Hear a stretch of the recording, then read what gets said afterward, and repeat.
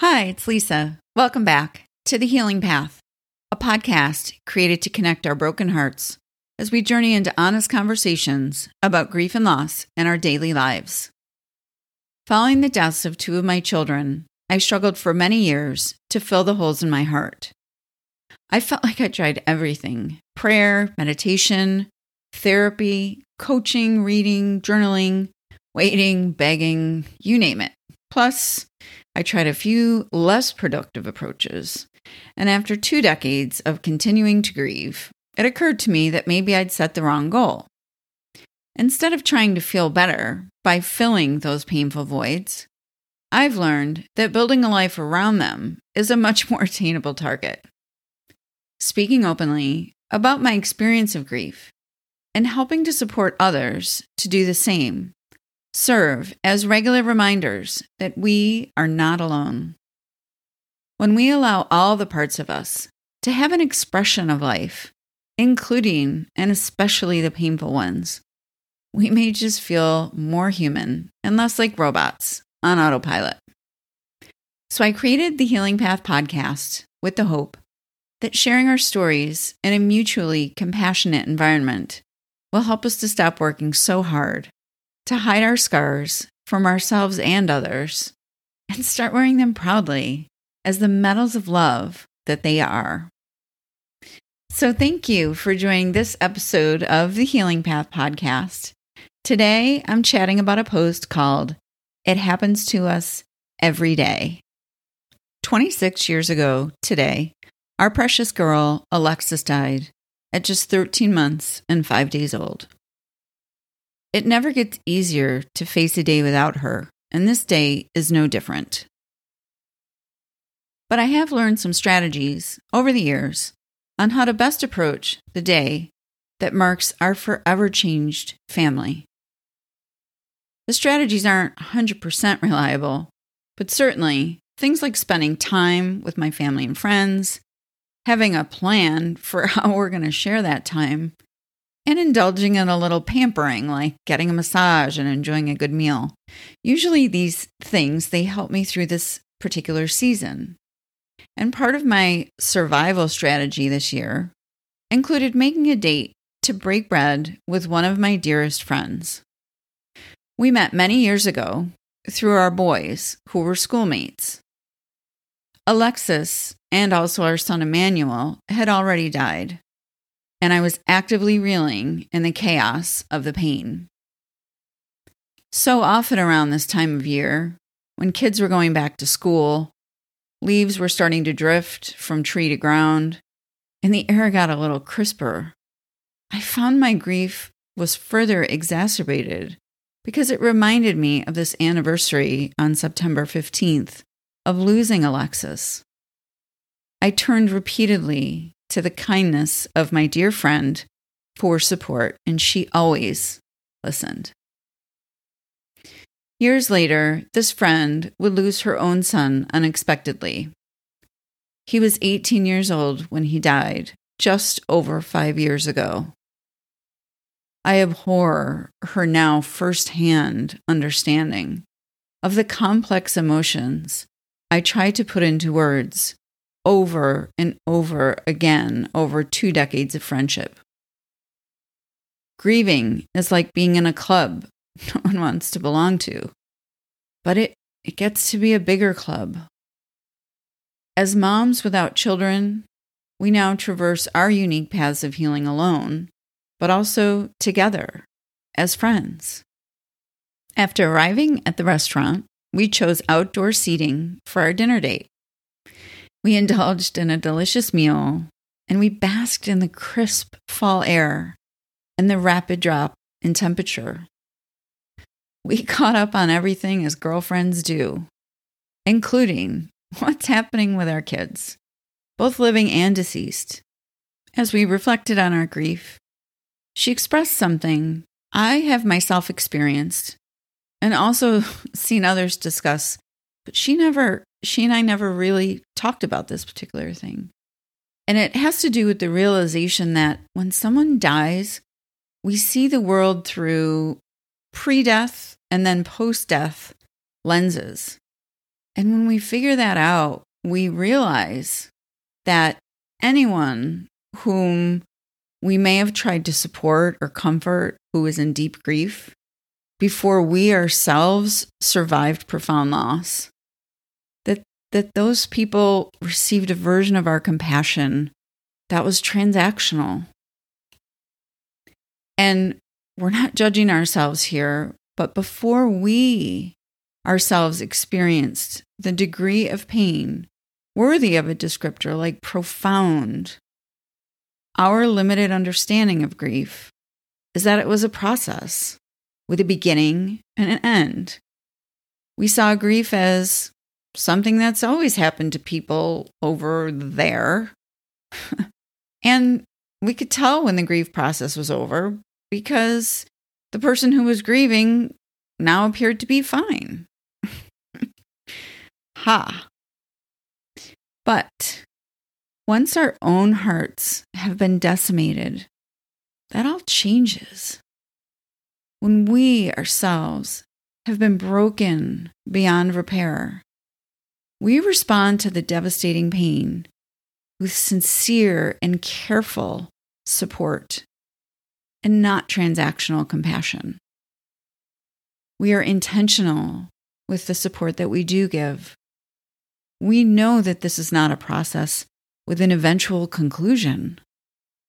We know the truth, and we feel compelled to bring others into it gently. I've heard this understanding expressed in many ways. Here are just a couple. Quote, "Wow, before my fill in the blank died, I thought grief was just a thing people went through. Somebody dies and there's a process that starts and ends. I didn't realize that grief is ongoing. I had no idea." Unquote. Or, quote, "I wish I could have been more supportive for others when they needed it. I always sent flowers, food, cards, or whatever to their homes, and I went to the funeral if I had time. But I thought that was the end of the grief story." Unquote. So as my girlfriend and I are eating dinner, she expressed her own version of a similar encounter. She mentioned that until her son died, she'd always thought about grief as just a process that people went through and eventually got over. Maybe the loss was unfortunate and tragic even, but she assumed that, well, that was all there was to it. Maybe the process was a little longer. But she shared a conversation with me that she had had supporting a friend of hers from her pre-death lens, who'd endured, unfortunately, profound loss. And she, at that point, my friend had not herself been run over by this type of loss. So this was her pre-death lens. This is what she shared with me. Quote, "I knew it was very sad when the loss happened. But now I know it didn't happen. It didn't just happen. It didn't happen to her once. It happens to her every day. And as we looked directly at each other, she said, it happens to us every day." Unquote. And there they were. 6 simple words that put together reverberated with my insides as if my gut had been the exact place of their origin. It was a short sentence. It was a vague sentence without context.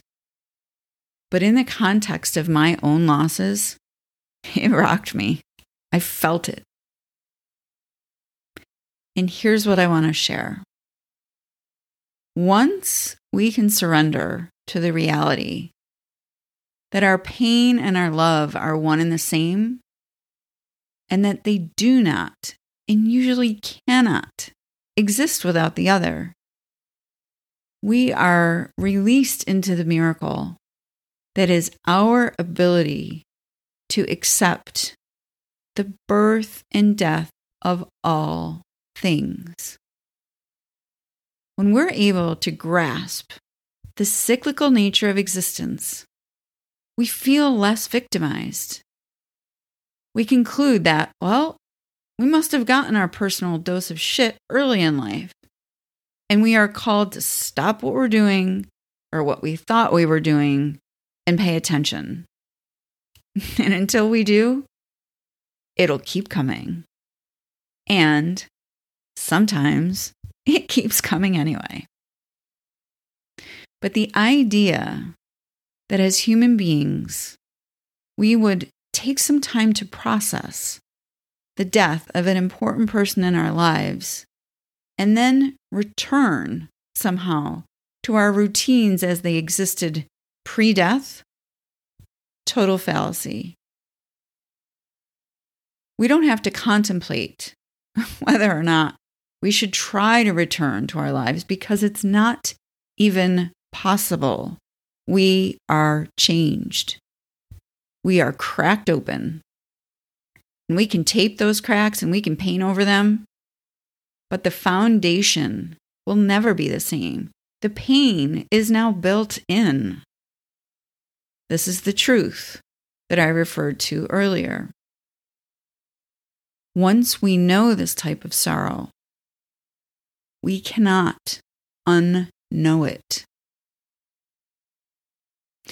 So, as with most things, I agree with my friend on the 6 revolutionary words she put together. Grief doesn't start and stop. I can't even say start and stop because it doesn't start and stop. It happens to us every day. Some days are harder than others for certain. But we don't forget about someone we love just because they died. And when I'm not busy despairing, I'm so grateful for that. Hearing these 6 words made a small crack in the armor I've built up around my grief and myself. The isolation that we experience when we are feeling like no one can possibly understand is one of the most insidious aspects of grief. When we feel alone, there's no place to safely drop an anchor. And without one, we get thrown around by whatever is happening. We are living accidentally. But once in a while, someone says something that reminds us that we are the anchor. For a quick moment, we remember how much love we are still capable of cultivating. And we try to allow ourselves to do so. If we stay present long enough, eventually we learn and we realize that a positive indicator of our own healing can be an increased ability to show up for others. This ability is reinforced by what we've learned, and we shouldn't squander it. When the world feels apathetic to our pain, we might find ourselves at the beginning of a dangerous emotional spiral that worsens as it deepens, and only every time. And we do not want to drive that current. So instead, the only antidote I know is connection. Connection with others reminds us that while, quote, it happens to us every day, unquote, and in this conversation we're talking about grief, but you could fill in the blank happens to us every day and just put life in there or something else. But the point is, the connecting with others reminds us that even though it happens to us every day, we do not have to travel alone.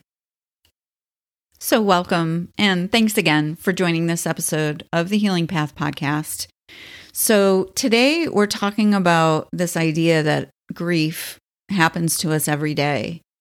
And I want to go ahead and pull out 2 or 3 ideas from this post, starting with what that actually means. So when I say that hearing my friend say that it happens to us every day, something on the inside came alive and was like, oh my gosh, I've been waiting to hear this, my whole life, basically.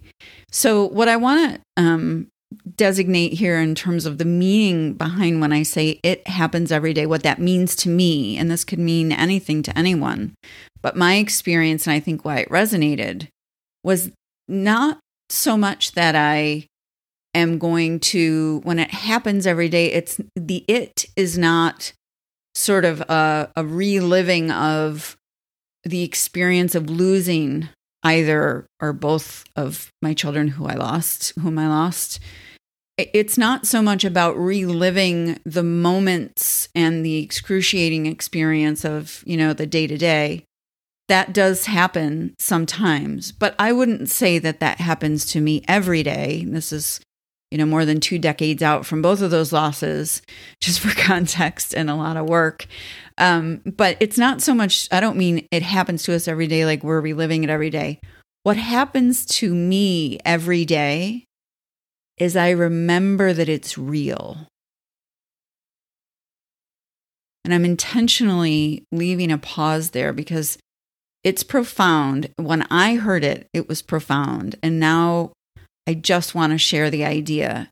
We're not reliving our grief every day, but people around us, we need to understand, and we need to help people around us understand that every day we have to remember that it's real.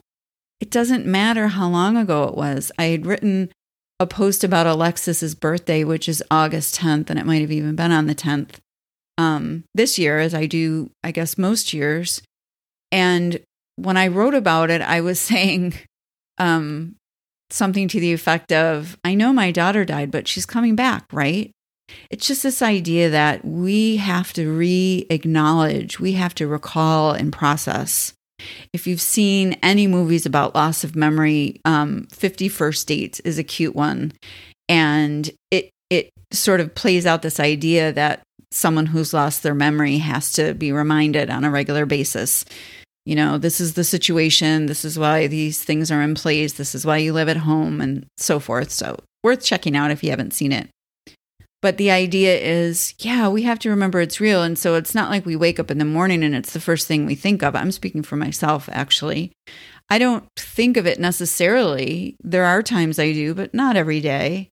But what happens is, once I get up and move around in the world, I'm reminded something happens and I go, oh, that's right. And it's not even a conscious thing necessarily, but I just wanted to share that because it was very profound for me. And it kind of captured, I'm always just striving to find more expressive language and more articulate ways of sharing what the experience is, because that, again, it comes to connection. So when we can truly communicate how we feel, we've got a better shot at someone else being able to understand, even if it's not to the same degree, but that's the goal. So when I hear a phrase that really captures my experience, I want to shout it from the rooftops, even though I wish it didn't happen to you every day. Second point I want to pull out here is, why does it matter? Like, why does it why does this phrase, what does it mean to me? Why is it so important? And why did it move me so? And the answer is because it acknowledges that, again, that connection of realizing someone else has an inkling or an insight into what your experience is. When that happens, when 2 separate experiences interface, in that moment, it becomes a joint experience. Even if the details are different, even if the circumstances, even if you're different demographic, it doesn't matter. It's a human experience. And when they interface, suddenly we go from feeling alone and perhaps at the beginning of another bout with depression or deep sadness, and going down that road, we go from that state of mind to feeling the connection that really chemically occurs when we interact with another life. So that's why it matters, because it keeps us from losing most of the time our very minds. Connecting with others makes us feel a little less nuts and a little more human. And that is why it's helpful to be able to communicate what we're feeling and to, try to increase those skills. The other reason I would say to answer the question, why does it matter that we, have this connection, is we're able to then manage and set expectations. We can plan, right? If when we lose someone we love, we have zero understanding that this is an all-day, everyday life transition that is never to be supporting or part of a life that is the same. If we really grasp that, then we can use that information. We can layer in self-care. We can make sure we get the therapy or group support that we need. We can devote time for prayer and meditation and to be in nature and to do the things that fill us. If we don't have this understanding, then sometimes we're just waiting around to feel better and trying a lot of different modalities, as I always talk about in the intro. But seriously, if I had been told to stand on my head, I would have done it. I didn't know what else to do. And not everything that I tried to do to shake the longing and the sadness and the despair was alleviated by something that was good for me. So I'll just throw that out there. I don't talk about those in the intro, but the point is, if we have no real grasp of the fact that this is a permanent situation, then we're setting ourselves up for death by 1,000 cuts for ourselves, because we'll keep bumping into it. Remember, I was talking about the reminders that we have to remember it's real. So we bump up against reality again and again and again. And in the beginning, it's all that happens, but we don't want to be attacked. And that's how it feels when, at least for me, when I'm grieving. If I feel unseen, I feel ambushed, going out the door. Oh, there's a stroller, there's a bus, there's a teenager and her mom, playing tennis. There's, a mother walking her dog with her son, whatever. When you don't have a handle on this, and you can't ever really get a handle on it, but at least when we are managing our own expectations, we don't have to be so vulnerable. We don't have to feel so exposed, because exposure leads to numbing and, really just struggling. And we don't want to do those things. We want to layer in what we need. And the best way to prepare to do that is to spend time and space with others who have walked this path. Their experience will not be the exact same, but there will be things that overlap. And then perhaps you too will feel like you've heard 6 words that felt like they came from your gut, because your whole body was like, whoa. So I hope you have that experience, because it's kind of cool. The third and final idea on this is just, getting to that next question then. Okay, so we understand that it happens every day. We understand why it matters, but now what? So the idea here is, now what is fill in the blank for you? But the invitation is, knowing this, what do I now do with the information? If I'm new to grief and I'm talking, even if I'm not new to grief, if I'm a veteran in the grief process, I understand. So, okay, I've got a couple of things under my belt. One is, I understand that this isn't going anywhere. Another one is, it's important that I really, truly do try to grasp this so that I can feel more confident and comfortable and strong as I go out into the world, instead of feeling like I'm being ambushed. But as a relatively new griever, or someone new to the process anyway, the death could have been, 30 years ago. But when you're new to the process, so I understand you say, okay, I know it happens every day. I know why it matters. So now what? And the answer to this third question of, okay, now what, is to be determined completely by each one of us. Because our journeys are so completely unique that we can't possibly find a way to get a template, quite frankly, for our grieving process. So I don't recommend that you try. I do recommend that you look to others who have had similar experiences because, again, especially if I'm new to this process, I'm going to want to be around others and learn from others. Okay, help me out. Just the same as we do. I remember training to work in the pediatric ICU, and I had an 18-month apprenticeship, literally, and it was paid, but I literally was not let out in the ICU on the pediatric population until I had worked endlessly with a seasoned, capable, professional pediatric ICU nurse. That is how we learn. If we want to learn any skill, we look around to people that show us what's possible. So in a broad way, absolutely, we want to identify others who we can connect with, who are further down the path than we are. But in terms of what do we do now that we get it, that's it to, fill in the blank for yourself. And it can take a while. It took me, 20 plus years to even start reacting to the fact that I was asking myself the question. I didn't want to listen to it until then. So it can take a long time or it can take a short time, but it's a lifetime of an answer. So don't be in a rush. Every day you're a little closer to something, a little further from something else. And hopefully, you learn to trust yourself. You learn to trust those things. And as you're planning and dreaming big dreams, because they will come back, you do still have that ability. Our imagination and our sense of wonderment is very much a part of being human, even when our hearts have been decimated.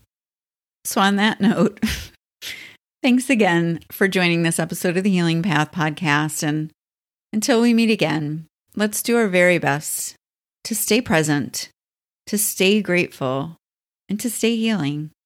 And as always, I am so grateful that you check out the podcast. Have a great weekend.